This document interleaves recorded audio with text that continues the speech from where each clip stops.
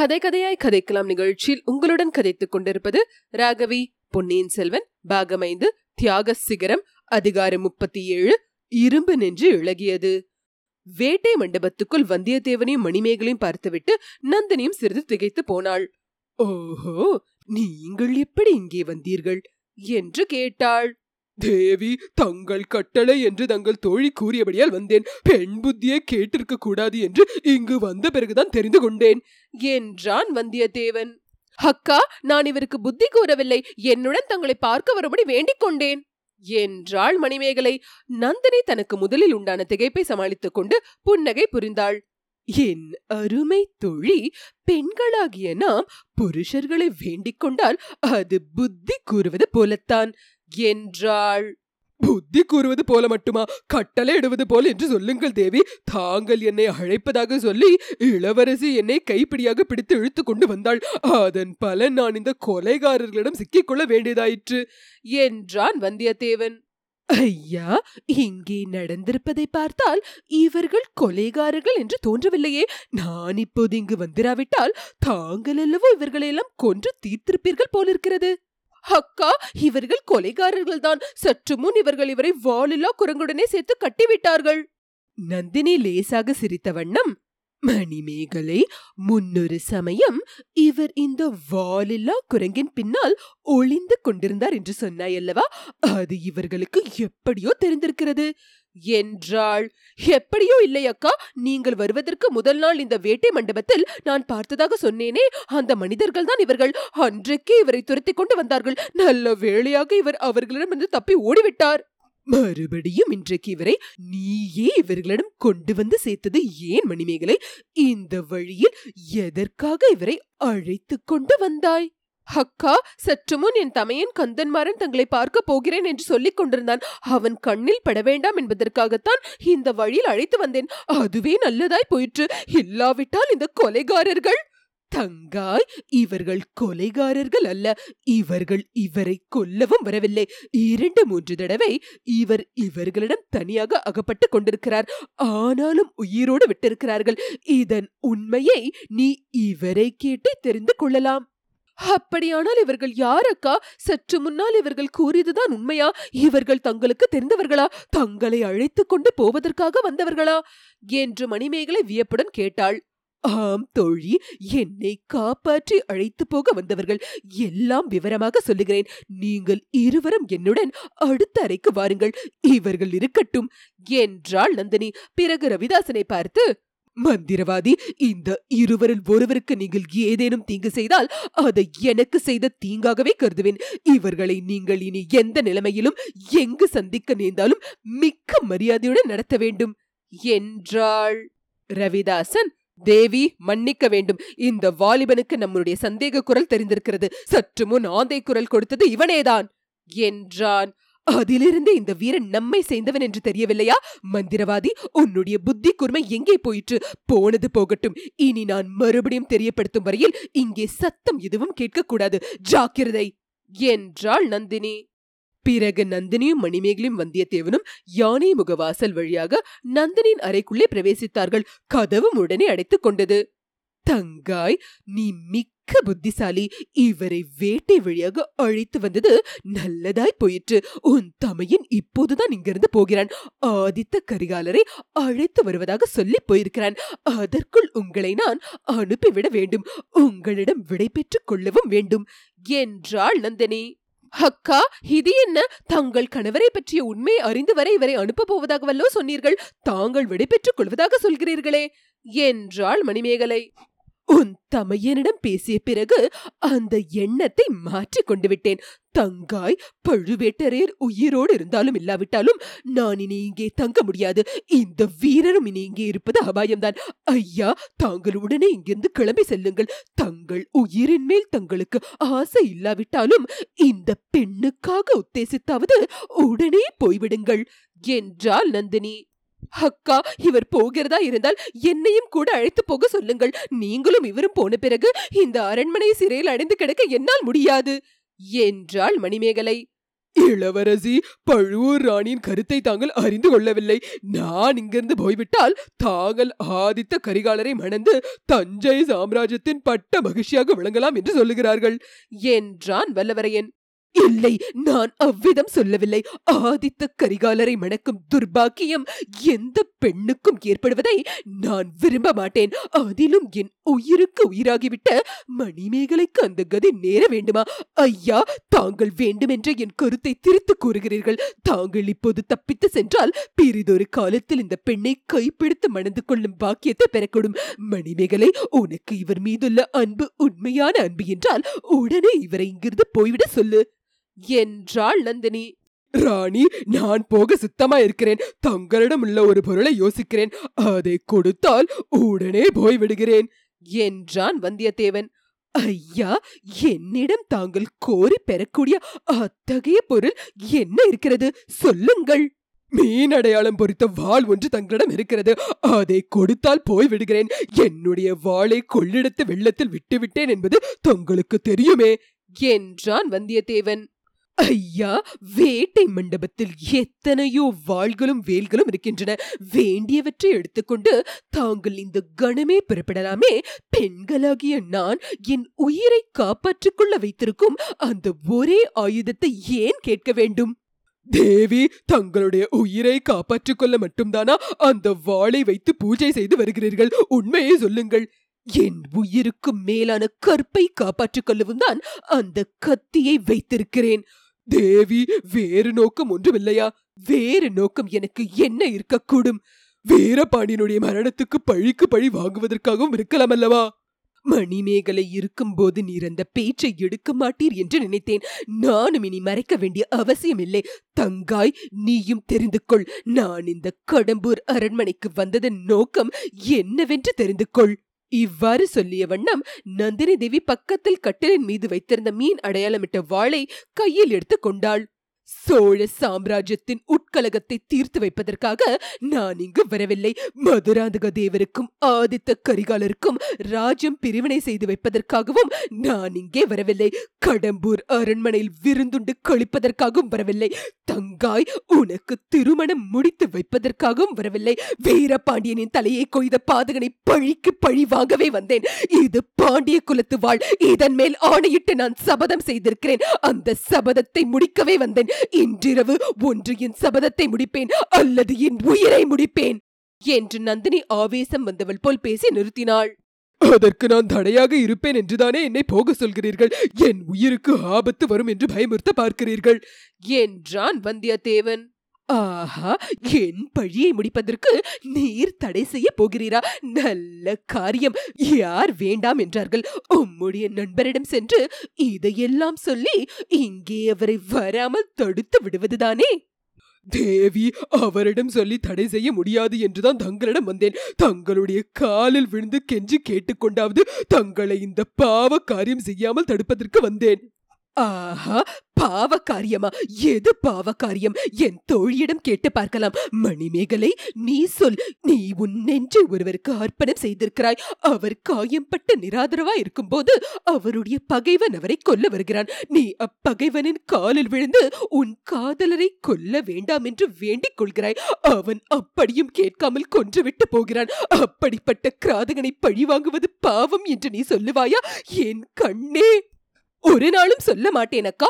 ஆனால் உங்களைப் போல் நான் அவன் காலில் விழுந்து கெஞ்சியிருக்கவும் மாட்டேன். நானே கத்தி எடுத்து அவனை முன்னாலேயே கொன்றிருப்பேன் என்று சொன்னாள் மணிமேகலை. வந்தியத்தேவன் மணிமேகலை நோக்கி, இளவரசி, அந்த பகைவன் ஒருவேளை தங்களுடைய சொந்த சகோதரர் என்று ஏற்பட்டு விட்டால் என்று கேட்டான். சகோதரனாயிருந்தாலும் யாராயிருந்தாலும் எனக்கு ஒன்றுதான் என்றாள் மணிமேகலை. அப்படி சொல்லடி என் கண்ணே என்றாள் நந்தினி. இளவரசி தாம் சொல்வது இன்னதென்று யோசியாமல் சொல்லுகிறார். இவருடைய தமையன் கந்தன்மாரன் என்னதான் இவருக்கு விரோதமாக காரியம் செய்தாலும் அவனை கொல்ல இவருக்கு மனம் வருமா என்று வல்லவரேன் கேட்டான். நந்தினியும் மணிமேகலையும் ஒருவரை ஒருவர் பார்த்து கொண்டார்கள். பின்னர் நந்தினி வந்தியத்தேவனை பார்த்து, இது என்ன வீண் கேள்வி? நான் என் கூட பிறந்த சகோதரனை கொல்ல போவதில்லை. முதலில் நீர் என்னை சந்தித்த போது என் தமையன் திருமலையின் பேரை சொன்னீர். அதனாலேதான் உம்மிடம் எனக்கு அபிமானம் உண்டாயிற்று. ஆழ்வார்க்கடியானுடைய நண்பர் என்பதற்காகவே நீர் பல முறை அபாயத்திலிருந்து தப்பி செல்வதற்கு உதவி செய்தேன். ஐயா, இன்று நான் என் சபதத்தை முடிக்காமல் என் உயிரை விடும்படி நேர்ந்தால் திருமலையிடம் என்னை மன்னிக்கும்படி கேட்டுக்கொண்டதாக தெரிவிக்க வேண்டும். அவனுடைய சொற்படி நான் நடக்காவிட்டாலும் அவனை அடியோடு மறந்து விடவில்லை என்பதாக சொல்ல வேண்டும் என்றாள். அம்மணி, இந்த கபட நாடகம் இன்னும் ஏன்? ஆழ்வார்க்கடியான் தங்கள் தமையன் அல்ல. தாங்கள் அந்த வீர வைஷ்ணவனுடைய சகோதரியும் அல்லள். பின் யார் என் தமையன்? யாருடைய சகோதரி நான்? தங்கள் தமையனார் ஆதித்த கரிகாலன். ஆகையினாலேதான் தாங்கள் சகோதர ஹத்தி தோஷத்துக்கு ஆளாக வேண்டாம் என்று வேண்டிக் கொள்கிறேன். வீரபாண்டிய குலத்து கொலைவாளை தயவு செய்து என்னிடம் கொடுத்து விடும்படி மன்றாடுகிறேன். கரிகாலரும் நானும் உடன் பிறந்தவர்கள் என்ற அபூர்வ கற்பனையை தாங்கள் இளவரசரிடம் சொல்லியிருக்கிறீர்கள் அல்லவா? அதை அவர் நம்பினாரா என்று நந்தினி ஏளன புன்னகையுடன் கேட்டாள். நம்பியதாகத்தான் தோன்றுகிறது. ஆனால் அவர் மனத்தில் உள்ளதை நான் ஒன்றும் அறியேன். அவர் மனத்தில் உள்ளதை நான் அறிவேன். அந்த பழையாறை மோகினியின் கற்பனா சக்தியை பற்றி அவர் பெரிதும் வியக்கிறார். அம்மணி, நான் கூறியது கற்பனை அல்ல. பழையாறை இளைய பிராட்டின் கற்பனை அல்லவே அல்ல. ஈழ நாட்டில் நான் என் கண்ணால் பார்த்தேன். என்னத்தை பார்த்தீர்? வாயினால் பேசும் சக்தியற்ற ஒரு பெண் தெய்வத்தை பார்த்தேன். என்னையும் ஆழ்வார்க்கடியானையும் அருள்மொழிவர்மரையும் அந்த தெய்வ மகள் பேராபத்திலிருந்து காப்பாற்றினார். அனுராதபுரத்து வீதிகளில் நள்ளிரவில் நாங்கள் ஒரு பழைய மாளிகையின் ஓரமாக போய்க் கொண்டிருந்த போது அவர் வீதின் எதிர்பக்கத்தில் நின்று எங்களை சமிகையினால் அழைத்தார். அருள்மொழிவர்மரும் நாங்களும் அவரை நோக்கி நகர்ந்ததும் நாங்கள் சற்று முன் நின்றிருந்த வீட்டின் முகப்பு இடிந்து விழுந்தது. பொன்னியின் செல்வர் அந்த பெண்ணரசியை தம் குல தெய்வம் என்று போற்றி வணங்கினார். ஐயா, இந்த கதைக்கும் எனக்கும் என்ன சம்பந்தம்? அருள்மொழிவர்மரை சோழ சிங்காசனத்தில் அமர்த்த விரும்பும் இளைய பிராட்டியிடம் இதையெல்லாம் நீங்கள் கூறியிருக்கலாம். அவரும் வியந்து மகிழ்ந்திருப்பாள். என்னிடம் ஏன் சொல்கிறீர்? அதற்கு காரணம் இருக்கிறது. அனுராதபுரத்து வீதிகளில் மங்கலான நிலவு வெளிச்சத்தில் அந்த பெண்ணரசியை நான் சற்று தூரத்திலிருந்து பார்த்தபோது தஞ்சாவூரில் நாம் விட்டு பிரிந்து வந்த பழுவூர் இளையராணி இங்கே எப்படி வந்து சேர்ந்தார் என்று வியப்படைந்தேன். அம்மணி, தங்களுக்கும் அவருக்கும் உருவ தோற்றத்தில் அணு அளவும் வித்தியாசம் இல்லை. தாங்கள் ஆபரண அலங்காரங்களை நீக்கிவிட்டு கூந்தலை பிரித்து போட்டுக்கொண்டால் தத்ரூபமாக அவரை போலவே இருப்பீர்கள். நீர் சொல்லுவதை நான் ஏன் நம்ப வேண்டும்? தாங்கள் கற்பனா சக்தி அதிகமுடையவர் என்பதை நான் அறிவேன். அதுவும் ஏன் உமது அபூர்வ கற்பனைகளில் ஒன்றாயிருக்க கூடாது? தேவி, சத்தியமாக சொல்லுகிறேன். நீர் எவ்வளவுதான் ஆணையிட்டு சொன்னாலும் என்னால் நம்ப முடியாது. ராணி, நம்ப முடியாது என்று தாங்கள் சொல்லுவது பொய். நான் சொல்லுவது உண்மை என்பது தங்களுக்கே தெரியும். அந்த உண்மையை தங்கள் காரியத்துக்கு உபயோகப்படுத்திக் கொண்டிருக்கிறீர்கள். முதலில் தங்களை தஞ்சை அரண்மனையில் நான் சந்தித்து பேசிக் கொண்டிருந்த போது இந்த மந்திரவாதி ஆந்தை போல் கத்திக்கொண்டு வந்தார். என்னை அப்பால் போய் இருக்க சொன்னீர்கள். தற்செயலாக திறந்திருந்த பொக்கிஷ நிலவரைக்குள் நான் போய் ஒளிந்து கொண்டிருந்தேன். அப்போது சில விந்தையான காட்சிகளை நான் பார்க்கும்படி நேர்ந்தது. ஆஹா, அவை என்ன அபூர்வ காட்சிகள்! கந்தன்மாறன் மதுராந்தக தேவரோடு அந்த நிலவரை பாதை வழியாக போவதை பார்த்தேன். அதனால் என்ன? சிறிது நேரத்துக்கெல்லாம் அதே நிலவரையில் தாங்களும் பெரிய பழுவேட்டரின் போவதை பார்த்தேன். அப்போது நீங்கள் எங்கே போகிறீர்கள் என்பது தெரிந்திருக்கவில்லை. பிறகுதான் ஊகித்து தெரிந்து கொண்டேன். தங்கள் அன்னையின் ஆவி வடிவத்தை போல் நடித்து சக்கரவர்த்தியை துன்புறுத்துவதற்காக போகிறீர்கள் என்று தெரிந்து கொண்டேன்.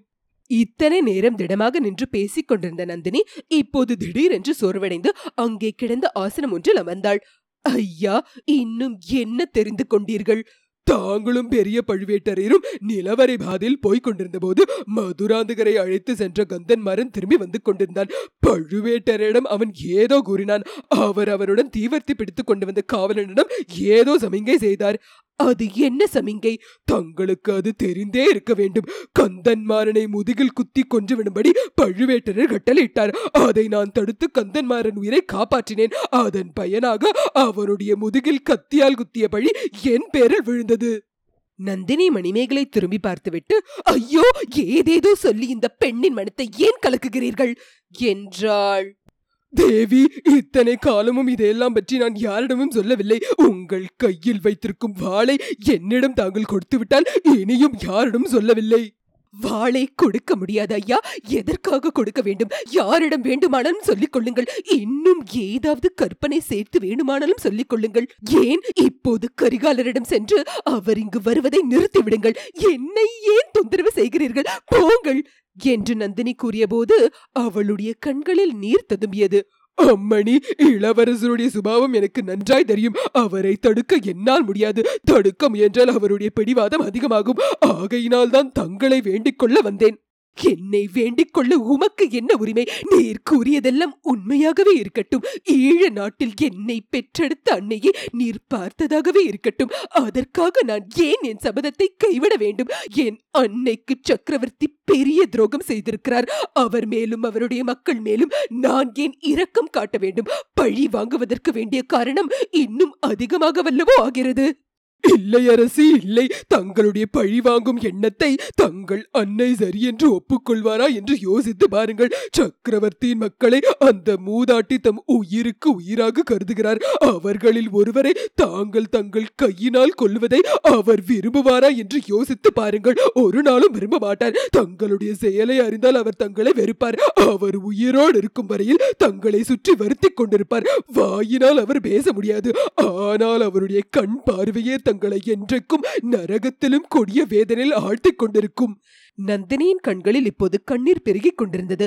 கண்ணீரை துடைத்துக் கொண்டு மேல் நோக்காக பார்த்தாள். அங்கே ஏதோ துயரமான காட்சியை பார்த்தவள் போல் அவள் முகம் வேதனை அடைந்து காட்டியது. அம்மா, அம்மா, வீரபாண்டியனுடைய தலையும் உடலும் தனித்தனியே வந்து என் பிராணனை வதைத்து எடுப்பது போதாதா? நீ வேறே வந்து என்னை சுற்ற வேண்டுமா என்று சொல்லிக்கொண்டே அந்த காட்சியை பார்க்க சகிக்காதவள் போல் கண்களை கையினால் மூடிக்கொண்டாள். சிறிது நேரம் அந்த அறையில் நந்தினியின் விம்மல் சத்தம் மட்டுமே கேட்டது. மணிமேகலை வந்தியத்தேவனை பார்த்து, ஐயா, தாங்கள் இவ்வளவு குரூரமானவர் என்று எனக்கு தெரியாமல் போயிற்று என்றாள். இதை கேட்ட நந்தினி உடனே தன் கண்களை பொத்தியிருந்த கரங்களை எடுத்துவிட்டு, அவர் பேரில் குற்றம் ஒன்றும் இல்லை தங்காய். என்னுடைய நன்மைக்காகத்தான் சொல்கிறார். என்னை பெரும் பாதகத்திலிருந்து காப்பாற்றுவதற்காகத்தான் சொல்லுகிறார். ஆனாலும் அது என்னை இப்படி துன்புறுத்துகிறது என்றாள். பின்னர் கண்ணீர் ததும்பிய கண்களினால் வந்தியத்தேவனை நோக்கி, ஐயா, இதுவரையில் யாரும் சாதிக்க முடியாத காரியத்தை நீர் சாதித்து விட்டீர். இதோ உமது விருப்பத்தின்படி இந்த வாளை உம்மிடமே கொடுத்து விடுகிறேன். பெற்றுக்கொள்ளும் என்று வாளை நீட்டினாள். வந்தியத்தேவன் அதை பெற்றுக்கொள்ள கையை நீட்டிய போது நந்தினி மறுபடியும் பின்வாங்கினாள். கொஞ்சம் பொறுங்கள். வாளை எடுத்துக் கொள்வதற்கு முன் எனக்கு ஒரு உதவி செய்ய முடியுமா என்று சொல்லுங்கள். என் சபதத்தை நிறைவேற்றாமல் நான் இங்கிருந்து கிளம்பினால் வேட்டை மண்டபத்தில் உள்ளவர்கள் என்னை சும்மா விடமாட்டார்கள். உயிரோடு சிதையில் வைத்து நெருப்பு மூட்டி கொளுத்தி விடுவார்கள். அதற்கு கூட நான் அஞ்சவில்லை. ஆனால் நான் சாவதற்கு முன்னால் என் தாயை ஒரு முறை சந்திக்க விரும்புகிறேன். வானர் குல வீரரே, நீர் கூறியதை எல்லாம் நான் நம்பவில்லை என்று சொன்னேன். அது தவறு. ஈழ நாட்டு காடுகளில் தலைவிரி கோலமாக திரிந்து கொண்டிருக்கும் என் அன்னையை பற்றி நீர் சொல்லியதையெல்லாம் நம்புகிறேன். ஒவ்வொரு வார்த்தையையும் நம்புகிறேன். நானே அவரை பார்த்ததும் உண்டு. எப்போது, எப்படி என்று வந்தியத்தேவன் கேட்டான். குழந்தை பிராயத்தில் நான் படுத்து தூங்கும்போது சில சமயம் திடுக்கிட்டு கண் விழித்துக் கொள்வேன். அப்போது ஒரு பெண்ணுருவம் என் முகத்தின் அருகில் குனிந்து என்னை கண் கொட்டாமல் பார்த்து கொண்டிருக்க காண்பேன். நான் கண் விழித்ததும் அந்த உருவம் மறைந்துவிடும். எனக்கு இது அதிசயத்தையும் அச்சத்தையும் அளித்து வந்தது. கண்ணாடியில் என் முகத்தை பார்த்துக் கொள்வதில் எனக்கு அப்போதிலிருந்து ஆசை நிரம்ப உண்டு. ஆகையால் என் முகத்தோற்றம் என் மனத்தில் நன்றாக பதிந்திருந்தது. நான் தூங்கும் போது என்னை குனிந்து உற்று பார்த்த உருவம் என்னை போலவே இருப்பது பற்றி வியந்திருக்கிறேன். என் முகமும் என்னை உற்று பார்த்து கொண்டிருந்த உருவத்தின் முகமும் ஒரே மாதிரி இருக்கும். கூடு விட்டு கூடு பாய்வது பற்றிய கதைகளை நான் கேட்டிருந்தேன். என் உயிரே என் உடம்பை விட்டு பிரிந்து தனியாக மேலே நின்று என் முகத்தை உற்று பார்த்து கொண்டிருக்கிறதோ என்று சந்தேகப்படுவேன். சில சமயம் நான் இறந்து போய்விட்டேனோ, படுத்திருப்பது என் உயிரற்ற உடம்போ என்று எண்ணி திடுக்குறுவேன். இதெல்லாம் உண்மையாக நடப்பதா, கனவில் நடப்பதா, அல்லது என் மன பிரமையா, எனக்கு சித்த கோளாறு ஏற்பட்டு விட்டதா என்றெல்லாம் எண்ணி வேதனைப்படுவேன். எனக்கு பிராயம் வந்த பிறகு அப்படி நான் கண்டதெல்லாம் உண்மையான தோற்றமே தான் என்று பல காரணங்களினால் எனக்கு நிச்சயமாயிற்று. முக்கியமாக சுந்தர சோழர் என்னை பார்த்து அடைந்த அடைந்த குழப்பத்தை கவனித்து அந்த நிச்சயம் அடைந்தேன். வேறு பல அறிகுறிகளிலும் ஆழ்வார்க்கடியான் சில சமயம் தவறி கூறிய வார்த்தைகளினாலும் என்னை போன்ற உருவம் படைத்த என் அன்னை ஒருத்தி இருக்க வேண்டும் என்று நிச்சயம் அடைந்தேன். அவரை ஒரு தடவை பார்க்க வேண்டும், அவருடைய மடியில் படுத்து விம்மி அழ வேண்டும் என்று என் உள்ளத்தில் தாபம் குடிக்கொண்டது. ஐயா, இன்று தாங்கள் கூறிய வார்த்தைகளினால் அந்த தாபம் பன்மடங்கு அதிகமாகிவிட்டது. என்னை என் தாயாரிடம் நீர் அழைத்து போவதாயிருந்தால் என் பழிவாங்கும் நோக்கத்தை விட்டு விடுகிறேன். இந்த பாண்டிய குலத்து வாளை உம்மிடமே இப்போதே கொடுத்து விடுகிறேன் என்று விம்மிக்கொண்டே கூறினாள் நந்தினி. வந்தியத்தேவன் சிந்தனையில் ஆழ்ந்தான். இது என்ன வம்பு, கிணறு வெட்ட பூதம் புறப்படுகிறதே என்று எண்ணினான். மணிமேகலை, ஐயா, நானும் தங்களை வேண்டிக் கொள்கிறேன், அக்காவின் விருப்பத்தை நிறைவேற்றி வைப்பதாக வாக்கு கொடுங்கள் என்றாள். வந்தியத்தேவன் மிக்க தயக்கத்துடன், என்னால் முடிந்தால் பார்க்கிறேன் என்று சொன்னான். அப்படியானால் உடனே நாம் கிளம்ப வேண்டும். ஆதித்த கரிகாலர் இங்கு வருவதற்குள் கிளம்பிவிட வேண்டும். இங்கிருந்து எப்படி புறப்பட்டு செல்வது? வாசல் வழி அபாயகரமானது. எதிரே கந்தன்மாரனும் கரிகாலரும் வந்தாலும் வருவார்கள் என்றாள் நந்தினி. வேட்டை மண்டபத்தில் இருக்கும் சுரங்கப்பாதை வழியாக அழைத்து போகிறேன், வாருங்கள் என்றான் வந்தியத்தேவன். அக்கா, நானும் வந்து விடுகிறேன், என்னையும் அழைத்து போங்கள் என்றாள் மணிமேகலை. நந்தினி அதை கவனிக்காமலே, வேட்டை மண்டபத்துக்குள்ளே போக நான் விரும்பவில்லை. ரவிதாசனும் அவனுடைய ஆட்களும் நம்மை உயிரோடு விடமாட்டார்கள் என்றாள். அம்மணி, தங்கள் கையில் உள்ள வாளை மட்டும் என்னிடம் கொடுங்கள், அவர்கள் 4 பேரையும் நான் சமாளித்துக் கொள்கிறேன் என்றான் வந்தியத்தேவன். வேண்டாம், அதனால் பல சங்கடங்கள் உண்டாகும். மணிமேகலை, இங்கிருந்து வெளியேறுவதற்கு வேறு வழி ஒன்றும் இல்லையா என்று கேட்டாள் நந்தினி தேவி. மணிமேகலை புருவத்தை நெறித்துக் கொண்டு சிறிது யோசித்தாள். அக்கா, எனக்கு வேறு வழி இருப்பதாக தெரியவில்லை. ஆனால் இவரையே கேளுங்கள். முன்னொரு சமயம் இவர் இந்த அறையிலிருந்து மாயமாக மறைந்து போனார். எப்படி போனார் என்று கேளுங்கள் என்றாள். நந்தினி வந்தியத்தேவன் முகத்தை பார்த்தாள். வந்தியத்தேவன், ஆம் அம்மணி, வேறு ஒரு வழி இருக்கிறது. தற்செயலாக அதை நான் கண்டுபிடித்தேன். ஆனால் அதன் வழியாக போவது எளிதன்று. மச்சுக்கு மச்சு, மாடத்துக்கு மாடம் தாவி குதிக்க வேண்டும். அப்புறம் மதில் ஏறியும் குதிக்க வேண்டும். தங்களால் முடியுமா என்று சந்தேகிக்கிறேன். அதை காட்டிலும் மந்திரவாதியும் அவனுடைய ஆட்களையும் ஒரு கை பார்த்துவிட்டு சுரங்க வழி போவது எளிது என்று சொன்னான் வந்தியத்தேவன். அப்போது மணிமேகலை, ஐயோ, அவர்கள் வருகிறார்கள் போலிருக்கிறதே என்று திடுக்கிட்டு கூறினாள். இருவரும் உற்று கேட்டார்கள். ஆம், அப்போது அரண்மனை முன்கட்டிலிருந்து அந்த அறைக்குள் யாரோ வரும் காலடி சத்தம் கேட்டது. ஐயோ, சீக்கிரம் வேட்டை மண்டபத்துக்குள் போய்விடுங்கள் என்றாள் நந்தினி தேவி. மறைந்து கொள்ள எனக்கு வேறு ஒரு நல்ல இடம் இருக்கிறது.